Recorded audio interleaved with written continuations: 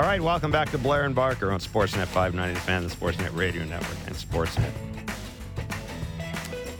So we spent a great deal of the first hour talking about the Jays going into Colorado for a 3-game series starting tomorrow. Ryan Spilborgs will join us, and I'll ask him if he can explain to me why Mr. Barker thinks for 3 games. Thinks that all the stuff about everybody's going to be dragging around tanks. He thinks that for it's all 3 days. It's all BS. Yeah, it's all BS. For 3 days, I do a little. Altitude doesn't make any difference. I mean, it's more pitchers, and they play once.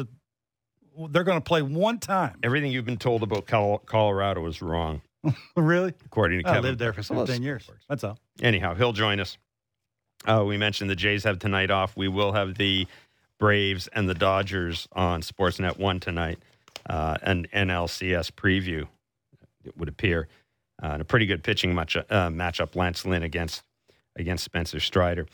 We spent also a large part of the show talking about the waiver, I guess calling it waiver claim day, with the L.A. Angels essentially putting a fifth of their roster on waivers. The Guardians have picked up Lucas Giolito, Matt Moore, and Ronaldo Lopez from the Angels. Hunter Renfroe and Harrison Bader went to the Reds. Dominic Leone went to the Mariners. Randall Grichuk went unclaimed, and hence those who are suggesting that the Blue Jays might have an interest in Randall Grichuk. Apparently, that wasn't the case. We've been led to believe that Hunter Renfroe was the guy that they were really focused on, but Hunter Renfroe was never going to get to them because of the waiver process. So I want to talk about the waiver process with our next guest, David Samson, host of Nothing Personal with David Samson, former Marlins president, joins us on Blair and Barker. David, thanks so much for joining us today. Look, when the Angels put these 5 players on waivers, like a lot of people, my immediate reaction was kind of, oh my God, it's a travesty, and it takes away from the trade deadline, et cetera, et cetera. And then I kind of thought about it for a minute, and it's an outlier because of Shohei Ohtani, because of what the Angels did. But, I mean, other teams put guys on waivers at this time of the year. And, I don't know, can you go to a team and say, hey, you can't put Randall Grichuk or Hunter Renfroe on waivers, but if you want to put John Smith and, Pete Johnson on waivers, go ahead, do that. Did LA violate anything here by doing this? Absolutely not. And I'm the first one to criticize Moreno. I know you are. But this is exactly what all teams do. When there used to be an August 31st waiver trade deadline, we all used to put all our players on waivers, and it's supposed to be confidential. The players aren't supposed to know about it. And you hope that some of your players get claimed. We gave Cody Ross to the San Francisco Giants before he won the LCS MVP. We put him through waivers because we were out of it, and we wanted to save the money. And what teams used to do is claim players to block you from trading to their competitor. So in theory, what the Giants did is they would claim Cody Ross, and then you'd pull him back. And what that means is the player can only be traded to the team that was awarded the claim, in that case, the Giants. We called the Giants, and we said, thank you for claiming him. He's on the next plane to San Francisco. And Larry Baer said, what are you talking about? You can't give him to us. We don't want him. We're not taking on the money. And we said, well, you blocked him. You claimed him. Well, we just didn't want the Dodgers to get him. Well, guess what? The Dodgers didn't get him. You did. Yeah. Now, of course, it all worked out well. But players go through waivers all the time. When MLB got rid of the August 31st trade deadline, they did it because they wanted more interest in the July 31st trade deadline. What they forgot to take into account is that if you are allowed to set your postseason rosters by August 31st, which is still the rule, there are going to be teams who are in it July 31 and out of it August 31. And what we used to do is trade for a player in June, take on the money, and say, hey, if we're not in it, we'll move that player again before the deadline. Mm-hmm. So let's act quickly and try to be good in the early part of the summer. Yeah. Do you so think it's totally normal, Jeff? Yeah. No, again, my first, I was thinking, well, it kind of goes against the letter of the law, not the letter of the law, the spirit of the law. And it really doesn't. The more I think about it, and I think it also, I mean, how much of this, David, was Ohtani specific? This was an organization. You had kind of a confluence of events with the Angels. They were in it. They kind of wanted to show Shohei Ohtani that they were willing to go for it. I mean, there were a lot of various pressures, and let's face it, you've also got an owner who is he can be loopy. You've also got an owner involved in this situation who's going to, that's kind of the wild card here. But it almost GM said it. Their GM said we're rolling the dice when they traded, when they added. He said it, and they came up snake eyes, and they made an adjustment. Now, it's terrible that they gave up their second and third best prospect for 1 month of Giolito. And I get it. It's terrible. But you know what? Fans want your owner to go for it. They want your owner to spend money. But you got to be realistic. They're not in it. Just like the Yankees, of course, let Bader go. Right. The Yankees aren't in the race. It made perfect sense to me. Do you think there's any chance that as a result of this, Major League Baseball will? There's no way they would move the trade deadline again, is there? The way it's always struck me as odd with the wild card setup. Things can change so much. It's not just this year. Last year as well. Teams that were in it in July 31st, weren't in it on August 29th. And I don't know. Maybe do you look at having two trade deadlines again, or moving back the trade deadline? I don't know how you'd square that circle. Maybe it's just what it is. We used to debate it. We used to debate it all the time at owners' meetings. When is the best time for the deadline? And GMs want as long as possible to find out about their team. Baseball wants as much action as possible so they can own the day. And there can be the excitement of all the trades when all the networks get programming where they can be live for 6 hours, what ESPN does and what TSN does and CBS. They want those trade deadline specials. But in order for networks to actually give you those hours, there's got to be action. And in order for there to be action, there has to be a true deadline. And what teams had said to baseball was, well, if we don't get it done July 31, no problem. We'll get a guy through waivers and trade him by August 31. And that's when baseball changed the rule and said, we're not going to let you do that. We're going to make you make trades by July 31. And so it's worked because the trade deadlines have been exciting. But then one of the results is that you haven't eliminated the waiver process. So the only way to change what happened today is to make postseason rosters firm on July 31st instead of August 31st, and they will not get 23 votes for that under any scenario. Yeah, I'm not certain as a fan I would even want that. That's kind of, I see. Listen, it happened. Seattle got so hot. Who could have expected they'd have their best month ever? And the Angels have their worst month ever. You don't know if that's going to happen, and it just happened to happen. And the Angels happen to have players who other teams would want, and they'd have the ability to save money and get under a competitive balance tax level. It would be irresponsible for Artie not to put those guys on waivers. Mm-hmm. David, staying in the West, if you're a Rangers fan, should you be worried, or is it a blimp in the season?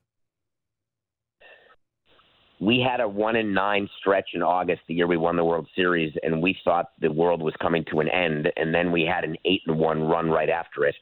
So I understand exactly how Rangers fans feel because we felt it in the front office as well.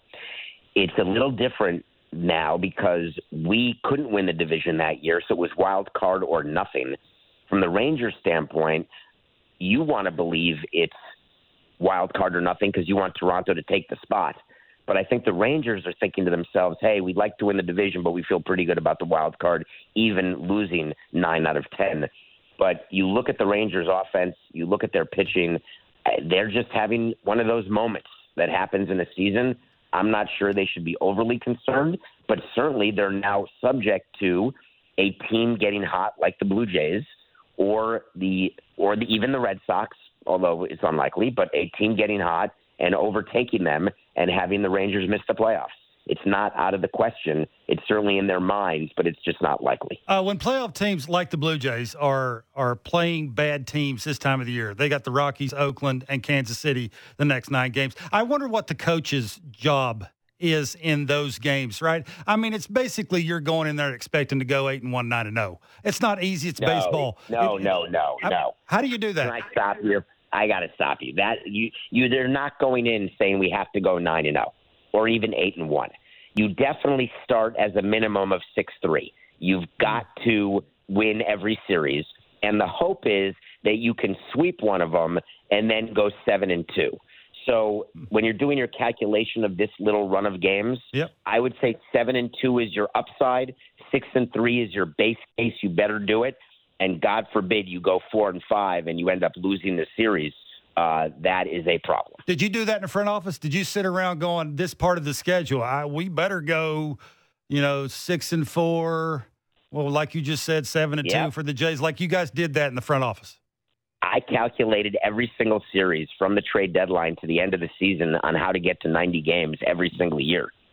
And then I would keep track. Are we one game behind schedule? Are we one game ahead of schedule? When we were 1-1 in a series and you're playing on a Sunday on a getaway day, we'd say to the players, guys, this is a must-win for our schedule.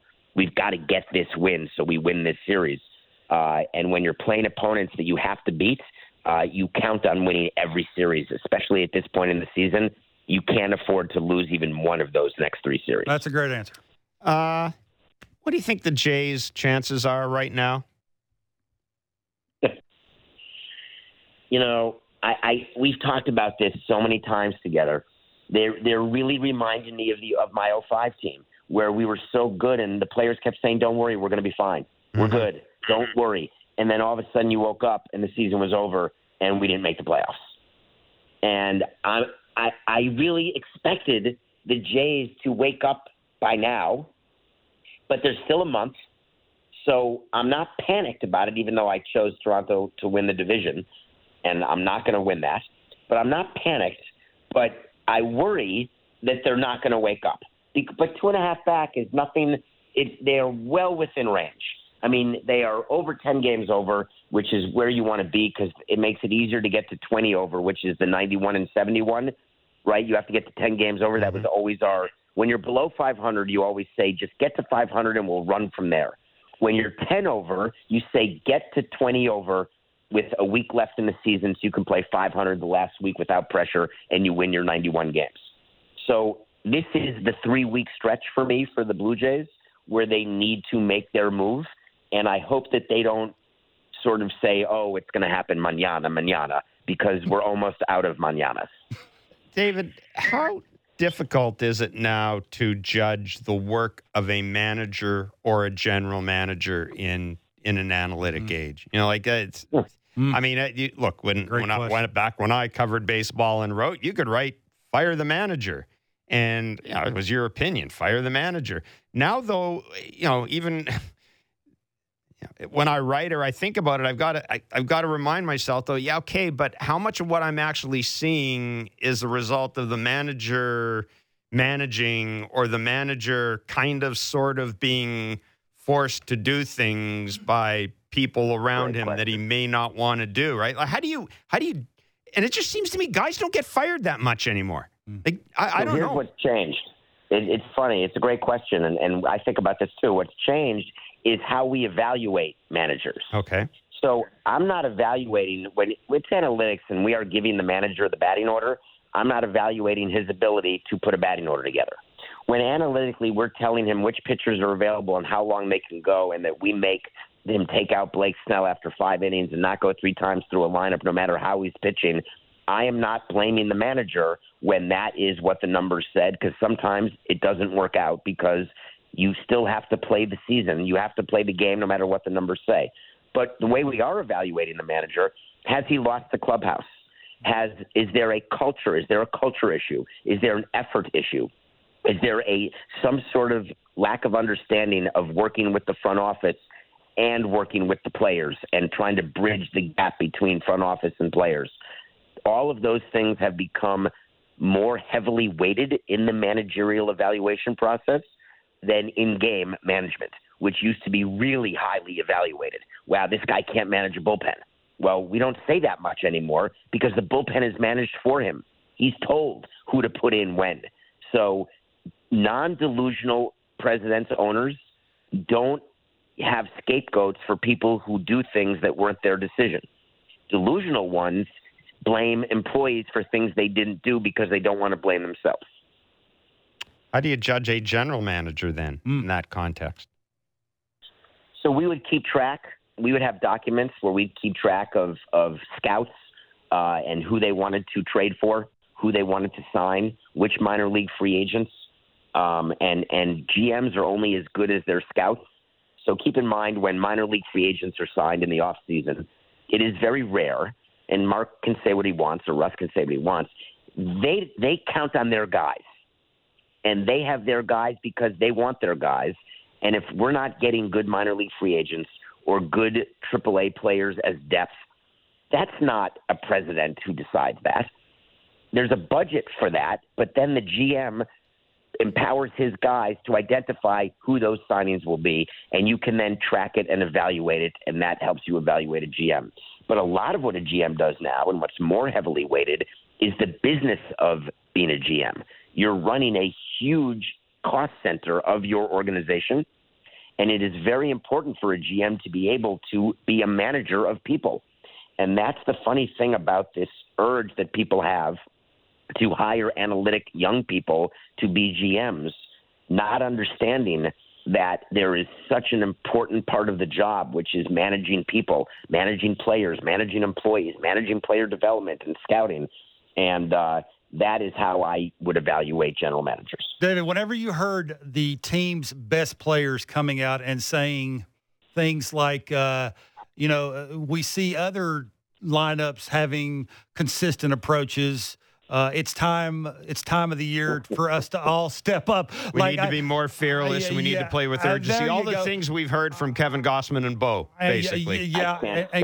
And Chris Bassett. What does that tell you? Anything? Yeah, I can't stand it. I find that to be total horse hockey. So if you need your hitting coach, I want my hitting coach to break down a pitcher and help my hitters understand what they need to do against a particular pitcher in a particular situation. That is the what a hitting coach can do. But to motivate a player to understand the significance of a moment, come on. We're professionals here. When there's a runner on third and one out, I don't need a hitting coach to remind you that we need contact. When the infield's back and they're giving you a run, I don't need the hitting coach to tell the hitter, hey, don't strike out here. The hitters know that, and if they don't, that's their problem, not the hitting coaches. David, I know you talked in your podcast and on social media about the incident we saw in Colorado earlier this week with Ronald Acuna and a couple of fans running on the field. I was surprised that a bigger deal wasn't made of it because I watched it and it scared the hell out of me. Me too. It terrified me. It does reinforce that there's only so much you can do. But part of me wonders: are we going to get to the point where you've already got netting all the way down because of foul balls and that. Is there ever a way to protect players from fans? Because we see at the Rogers Center, the whole point of focus has been putting the fans closer to the players, and I see things like that, and I don't know if you can do anything about it, but just it sent chills. It just sent chills down my spine because I just, if someone ran up to you on the street to give you a hug and you didn't know who they were, you'd be terrified. Yeah. So this is a longer conversation. I don't know how much we have. I'll talk. We've got time. I'll make it short, but think about what's happening right now in our society where people feel it's okay to throw batteries at performers on a stage. People feel like it's okay to do what Will Smith did and rush a stage, or comedians rush a stage. What happened to Monica Seles, people may not remember. She got stabbed during a changeover by a crazy fan. Yeah. Yet what we're doing is we want fans closer to players and closer to the action because we can charge more. The more they feel like they're part of the game, then we can charge them more money. But the downside is that social mores have been disappearing thread by thread. The appropriate way to act has been destroyed moment by moment, where people don't have boundaries anymore. A lot of that is social media, where you think you know someone because you follow them on social media. We don't know Taylor Swift because we follow her, or Messi because he's got 100 million followers, but yet we think we do because we know when he goes to Publix and goes shopping. And this is a big issue, not just in sports, but in the world of entertainment and in the world of everyday life. And so I'm petrified about it because the acts of the few are going to destroy the pleasure of the many. And that's too bad when that happens. And so baseball, like entertainers, are going to do things to make it harder to engage with the talent because they can't take the risk. And does it mean netting in the outfield? Does it mean making sure there's netting or fencing around the whole ballpark? Not out of the question, because we teach our players, and that's one thing that we have to mention here, Jeff, is that the players are supposed to run away. When a fan is approaching them on the field, the players are supposed to run toward the dugout. We practice it. They know it. And Acuna, and I'm not doing victim blaming here, but Acuna stayed still. Secondly, the players know that if there is a player in trouble, you go help. It took quite a while for the other Braves to get there. Not blaming them. That's just a fact. It just happened. He was alone in right field. Security, it took a minute for them to get there. It would have been a better situation if when the first fan was heading toward him, Acuna took off. Because then the fan would not have caught him because the fan's not fast enough to catch him. And the security guard would have had time because you're drawing the fan closer to the wall or the dugouts where there's more security. So that was a failure in many regards, and it's too bad that we have to even talk about it as a failure. It's too bad that it happened, and I couldn't agree with you more. The level of fear that I felt for Acuna, both as president of a team, when he toppled over, all I could picture is what happened to Edwin Diaz at the end of the WBC. We're celebrating, he tore his knee and he's done for the year. That's all I was thinking about is if he fell wrong or twisted his knee wrong, he could have been out for a year. Yeah, no, I don't know. You're right. I don't know how you go about doing it. I do know if you look at the Rogers Center, there are fans right next to the field, those in the action seats. And, I've spoken to people in the past, not about this incident, but about other incidents. We were talking in relation to some of the things they used to do in soccer in Europe. But, this person was saying he could foresee a time where you basically have the two rows close to the field aren't being used.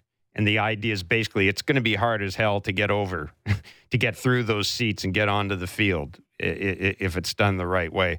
But again, owners won't go for that because they're giving up way too much revenue. Well, exactly. Those are expensive seats. But it stunned me that a bigger deal wasn't made out of it. Like I was just petrified. And there were people in social media critical of the security staff and all that. And then we just kind of moved on. And I thought, that really concerned me because that's not normal behavior to have a player grabbed and hugged by a person. It used to be. Do you remember the scene? We're going to age ourselves, but do you remember when Hank Aaron hit his record-breaking home run? Yes. And a young Craig Sager was on the field and ran toward him as he was running the bases. Mm-hmm.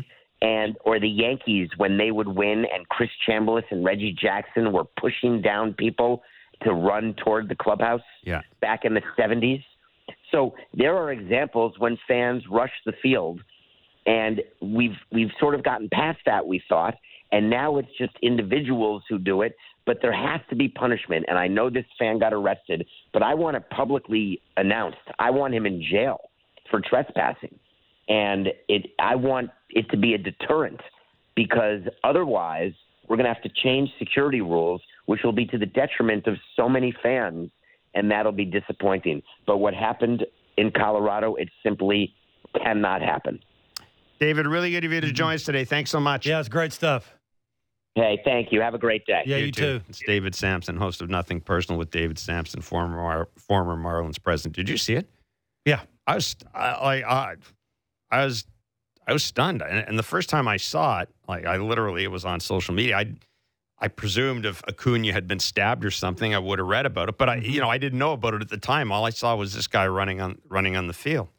I don't get I've never gotten the running on the field, look at me thing. I understand social media, COVID's changed the way everybody's a lot of social mores and things like that. But that was really scary. Yeah, I know that's happened to me and a bunch of buddies that I've played with in winter ball, where it's basically fend for yourself. Like you're running, and if you have to push somebody over, run through them, jump over them, like you're doing whatever it takes to get off the field as soon as you possibly can. So David was right. In the big leagues, I'm just not sure about that. It's such a secure place that you feel as a baseball player, not verbally. Like you're getting it. But your assumption is you're not going to worry about your life and limb standing in left field or right field. You're standing there going, what's going on? Like, why? It's the first thought is not run away. Did you ever in the majors or in the minor leagues have? I know winter ball is different. We've talked about that a lot. But you ever had a situation like that where I've seen buddies try and go in stands after fans before. Pete Incaviglia went, and Rick Sweet was holding on to his legs, like trying to keep him from going into the stands. Pete Incaviglia is a big man. Absolutely. So I've seen that before, but I've never seen a baseball player running away from a fan. Have you ever seen that?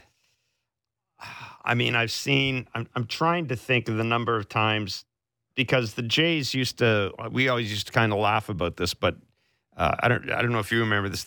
The home opener, back when the Jays weren't all that good, the home opener was somebody would always get drunk and run. I mean, they would always be invading the field. There was, it was just a thing. And I don't remember players running away, but I don't remember an incident where someone could physically put their hands on a player. Yeah, I don't either.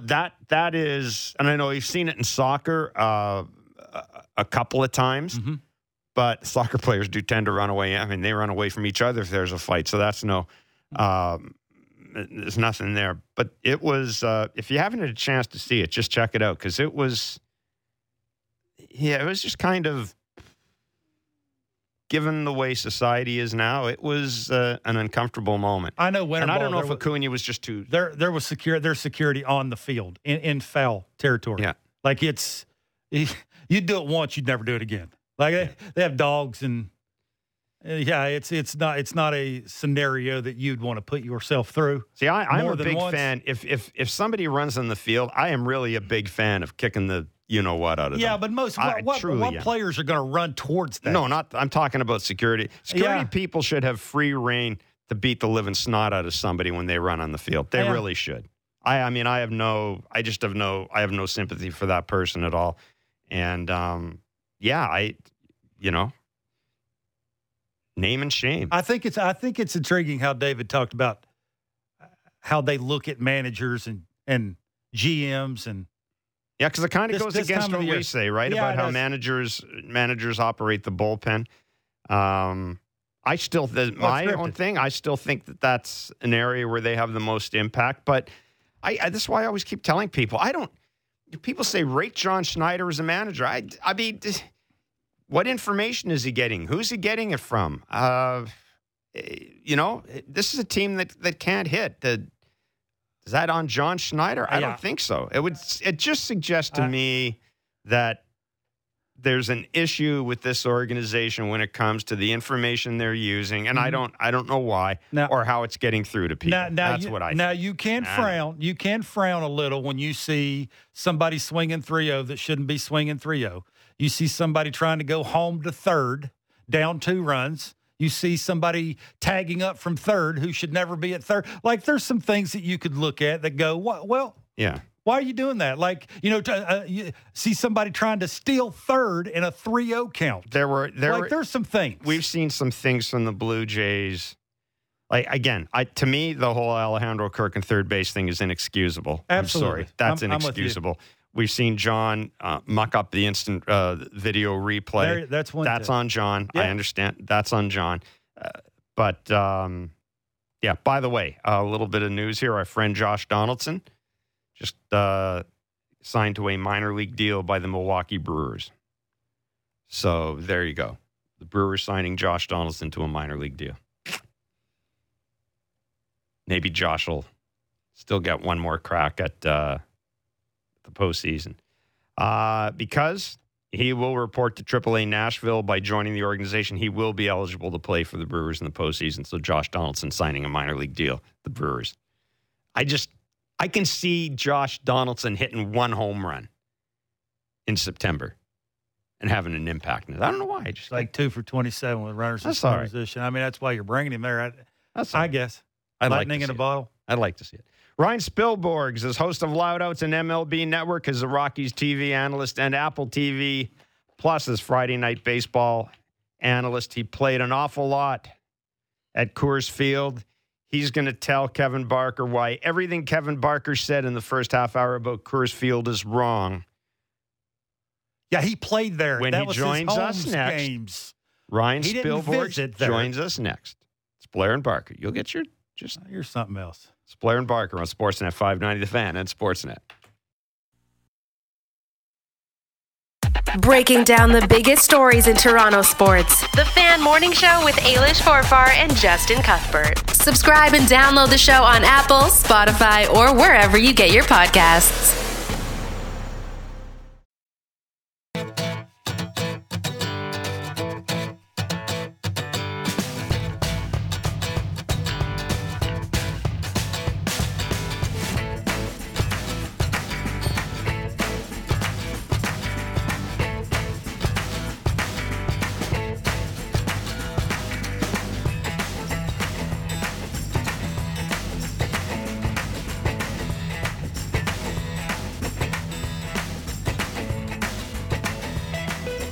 All right, welcome back to Blair and Barker. I'm so sorry, Kevin. The Jays have tonight off before they start a 3-game series against the Colorado Rockies. Hyunjin Ryu on the mound against Chris Flexen. Yusei Kikuchi on Saturday against Ty Black. And Sunday it'll be Kevin Gossman against TBC to be confirmed. Why are you doing that?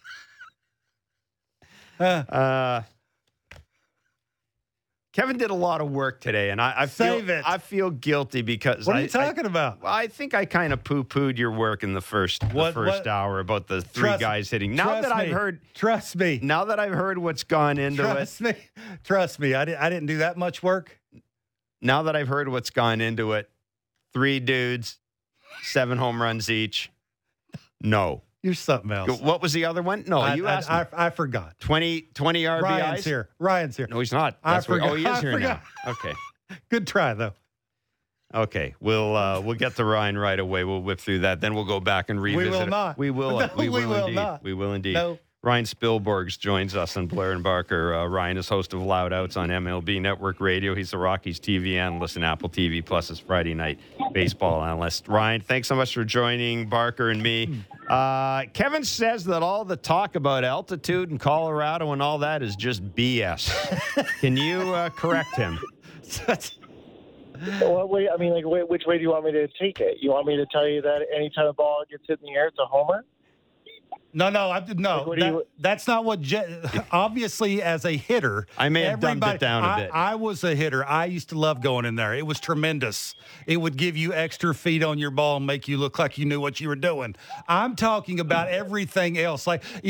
Jeff makes it sound like you can't walk on a field without an oxygen tank. And it's just for a visiting team. I've lived there for 15 years. It's a tough thing. Drink water, and you'll be fine. And you're there for 3 days. Yeah. It's if you played there every day and 82 games and it was back and forth, you got an argument. That's a thing. You got to figure all that out. But 3 days, I ain't buying that. That's just me. A couple things. Colorado is really hard on your body. For a visiting player, for a home player, and I've witnessed it for years. Guys that played multiple years in Colorado, they break down. Yep. They break down. Football players, basketball players, hockey players. So it's not just baseball players. Being an athlete in Colorado is hard on the body. There's also some advantages for playing in Colorado. Again, using other sports, NBA. What do the Nuggets do? They run up and down the court. Why? Because it's hard on the opposing players. Same with the Broncos when they've been good. They're a fast-paced offense. When Colorado's good, it's they have hitters that take walks and can drive the ball out of the ballpark. But there are some advantages, there are some disadvantages from the standpoint of a baseball player, a pitcher. We've already learned there's some actual benefits to pitching. Hyun-Jin Ryu, actually, if you take a look at his career numbers at Coors Field, they're really good. You know why?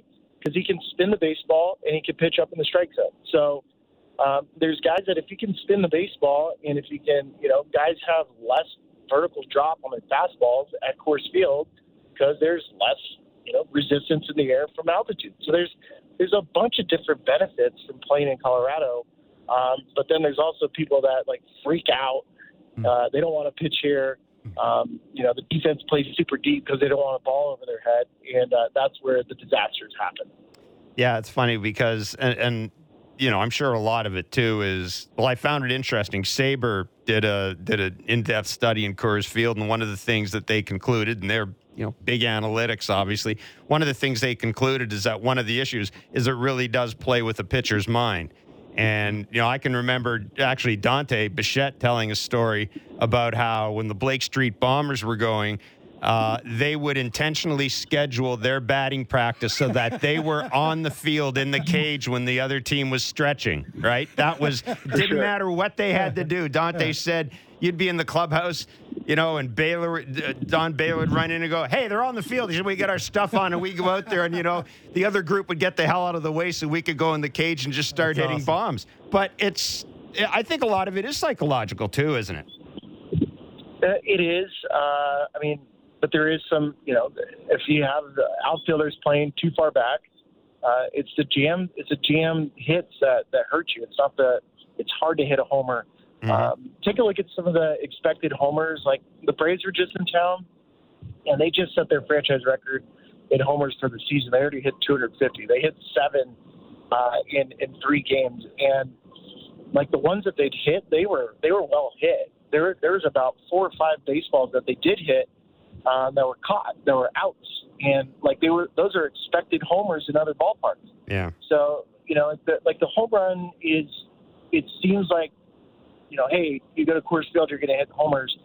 Coors Field's not the easiest place to hit homers in baseball. That part's documented too. It really boils down to throwing strikes, not walking people, and then getting outs, making sure your defense. And luckily for Toronto, for you guys, you have one of the best outfield defenses in baseball with Kiermaier and Varsho and Springer. So you shouldn't be worried about it. If I'm a pitcher, I'm attacking the Rockies lineup anyways. Spilly, when the Rockies going to be good again? Well, they have some problems, right? They have a bunch of players that are not ready for the major leagues yet, but they're getting chances. There's some intriguing players too. Nolan Jones, I think when you watch him for the next couple of days, you're going to really like Nolan Jones. The Guardians traded him, and Rockies are really happy about this kid. He's going to be special. But it boils down to pitching. They just don't have a strong enough starting rotation. It's old. It's gotten old. There's some long-term contracts that may not age well. Kyle Freeland, we know Herman, who's been so good. He had Tommy John last year, this season, and he's out. He's going to be a free agent. Antonio Senzatella, Tommy John. So they're guys that they were relying upon, all blew out, and that's normal, right? Like pitchers getting hurt as they get older. We see that. It's accelerated in Colorado. So some of the decision-making for the Rockies have kind of hamstrung them. They haven't gotten any use out of Chris Bryant yet. They have 6 years remaining on that deal. He's the 3rd highest paid outfielder in baseball, by the way. Wow. So it's just, there's some things that need to be cleaned up. They need some development. There are some signs that they will be good eventually, but you're in a pretty tough division where the Dodgers are not messing around. The Diamondbacks are up and coming. The Giants are always doing their thing. And then nobody can figure out the Padres. They just got to leave them alone. Ryan, we're going to let you run, man. I know we only had you for a few minutes today. Thanks so much. I appreciate it. Yeah, go Broncos, too, by the way. Appreciate it. Yeah, I'm heading to Cleveland right now for Apple TV for tomorrow night. So take care. Thanks for having me on. Travel safely. Much. See ya. Ryan Spilborghs is host of Loud Outs and MLB Network Radio, Rockies TV analyst, and he is part of Apple TV Plus's Friday Night Baseball. Frankly, as far as I'm concerned, he's the best part of it. You could argue that. I like Ryan as an analyst. Yeah. He's a smart. He's prepared. I like that. He's a smart dude. He is very. He's a guy who really got the most out of his career, man. He really did. Yeah. So there you go. It's as he was talking, it reminded me of a conversation I had with Aaron Sanchez when he was here. And he was talking about Troy Tulowitzki, talking to him about the wear and tear of playing in Colorado over a long period of time. And he did make the same point you made about guys. The drain was playing your home games in Colorado, going to New York, going to Cincinnati, back to Colorado, going to the West Coast, to Houston. And that's where the Rockies use the hyperbaric chamber an awful lot for their players. Yeah. And one of the things the Jays did one year when they were there, and Sanchez said, is Tulowitzki managed to they booked a hyperbaric chamber at some private clinic, and a couple of the Jays players used it because they were really, and it wasn't to get ready for the game. It was, I think Aaron had pitched in Colorado and said he just felt like crap the next day. So they ended up doing that. But yeah, I'm sure a lot of it is psychological too. Because I do remember that the Dante Bichette story was so funny. Oh, it's tremendous. About just bringing the big boys out. And he said, I remember him saying that even if it was a day off for us, we'd still hit in our regular group because, and you could tell guys would be stretching and, and there was, and you know what those guys looked like, Larry Walker and Dante Bichette and Vinny Castilla and Ellis Burks. Those are big dudes, and they'd come off with the sleeveless tops and the tights and anyhow. Hey, we've got Jays and Royals tickets to give away today, and say hi from Kevin. Say hi from Kevin. Yeah, I have no idea why I'm getting that phone call, but it's somebody who's saying Kevin's right about that. Anyhow, right. That's not true. We've got Jays tickets to give away to see to see the Jays and the Royals at the Rogers Center. We've been giving you the chance to win Blue Jays tickets all season long here on Blair and Barker. Whether you are listening on the radio or on the podcast, all you do is have to text the correct answer to 590-590 to win. Our last trivia question and answer was, in which season did the Nationals franchise first make the postseason, and who was the manager? The answer was 2012, and it was Davey Johnson was the manager of the Washington Nationals. Today's question is to win tickets to see the Jays and Royals down at the Rogers Center on September 8th. This is a tough one. I would not have gotten this. Which Royal was named 2015 ALCS MVP when the Royals eliminated the Blue Jays to advance to the World Series? Again, which Royal was named 2015 ALCS MVP when the Royals eliminated the Blue Jays to advance to the World Series? Text the answer to 590-590 for your shot to win. See rules at sportsnet.ca/590. I covered that series. Would not have gotten it. No. I guessed 2 or 3 times and didn't get it. I got the same guess you had. Yeah. First name to come to mind. And I was so convinced. What's the obvious? And then it was wrong. Yeah, it was. And then I guessed again and it was wrong. Yeah. At that point, we thought, forget it. At that point, we'll just up. We'll just move on. Do a little bit of housekeeping, by the way, because we had our Bet Rivers segment before. As a reminder that was Between the Lines, brought to you by Bet Rivers. It's a whole new Better game. late than never. Better late than never. I think I may have read it, but anyhow. I will play the... What? Did Belt say something? Oh, yeah, we're going to play. Brandon Belt was on the Foul Territory podcast today. And a lot of it was the stuff you've heard from Brandon Belt before about him being the MVP and the interview he did about Shohei Ohtani. You like that, don't you? Oh, I love that. Yeah, I like guys who spend a lot of time thinking about trying to be funny. But anyhow, this is Brandon Belt on the Foul Territory podcast talking about what it's going to take to make the playoffs. And listen very carefully, Mr. Barker, because he doesn't say 3 dudes who hit 7 home runs each. Listen up. What will it take this last month, September? Hopefully you're still on the team as you find out tomorrow. What will it take this last month to solidify you guys as a playoff team? Because, again, the roster is one of the best rosters in the game, as you know. But you haven't exceeded the expectations yet. Once you get in the playoffs, it doesn't matter what you do. What will it take for this team to get into the playoffs and do some damage? You know, it's for me, it's, just from my past experience, it's going to take everybody stepping up. I mean, it can't just be one person going up there and making the difference on the team. Obviously, we have some superstars on the team that can do that. That if they get hot, they can carry a team. But I think to be a World Series team, a playoff team, you have to have multiple people step up throughout the lineup, throughout the entire team. So because we can't just rely on these few superstars that we have, it's got to be everybody stepping up, doing their role, and playing good baseball and playing mistake-free baseball in order to get into the playoffs. And I would say, I'd be, one of the first to admit that we've underperformed a little bit. But it's not just you can't just put that on a couple of guys. It's got to be every person stepping up a little bit. All right, so that was Adam Jones asking the questions of Brandon Belt. So we're talking about guys who need to step up. I think they're going to need a lot of things. They're going to need some luck. They're going to need some consistent stuff. To your point earlier. You can't see guys going home to third, down 2 runs, getting thrown out. That's what he's talking about. Like you got to have some special things happen. What I tried to explain in the first half hour, and you laughed at me. That's if you want to go 18-10 and have a chance. Not even saying 91 wins is going to do it, because I don't think it will. I think you're going to need more than that. But it'll give you at least a chance to get in it. And to do that, you have to have multiple guys doing things that they quite frankly haven't done a whole lot of. Who do you think are the possibilities? The obvious guy is, you talk about 3 and 7 home runs and all the numbers you threw out there and the total bases. The first guy that comes to mind to me is Vladdy. Vladdy's the one guy that would check all those boxes. Now, I'm assuming that Bo is probably going to come back next week at some point, maybe. Yeah.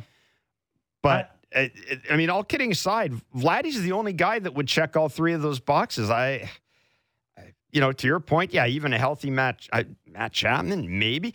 Another guy I would put in there, too, actually is Springer. I could see Springer doing that because I am a big believer. I'm a big believer in September George. Yeah, I'm a big believer in September George. The key is not to have 3 guys doing all of those things. It's to have 3 guys that can hit that many homers, or 2 different guys that's driving in runs. Like you have certain guys doing certain things. I don't see that they haven't quite frankly been doing. I'm not saying they all have to do that. No, but an example to go 18-10, that's a big number. And we just had David on saying, no, there's no chance 8-1. Nobody ever thinks that. Think 6-3 and whatever you do after that, even against really bad teams. That's probably 6-3 is not real good against teams that are really, really bad. And if a front office person is thinking that, then maybe we should think along like that too. And it just adds to the things that they would have to do that they have not been doing. Yeah. Which is what I was trying to sort of throw out some things that maybe you start to think about, that it's not going to be easy. No, it's the point. The scary thing is the only guy that could conceivably check all those boxes for me is Vladdy. Yeah. And nothing would tell you that he's been doing. No. You're right. He can have a month that's just. Can you think of somebody? Believe he's having that month. Can you think of somebody that could step up and out of the woodwork? Not and just really. Like you could think of a couple of guys that could hit 7 homers, but those 7 homers probably wouldn't add up to 20 RBIs. Yeah. Like it's those kind of things, right? You need to mesh some things together and get them going in sort of different directions when it comes to he's hitting a solo homer, he's getting the 2 out. 2 RBI double in the 8th inning. That sort of, and then you get that guy doing that, you get this guy doing this, and then you mesh it together, and then you're 18-10 or whatever that number is. The number's going to have to be big, and it's not going to be easy. So that was the point. It was maybe not well presented by myself, but we got and then I got my friend here laughing, and we got around to it eventually. Okay. That's it for us.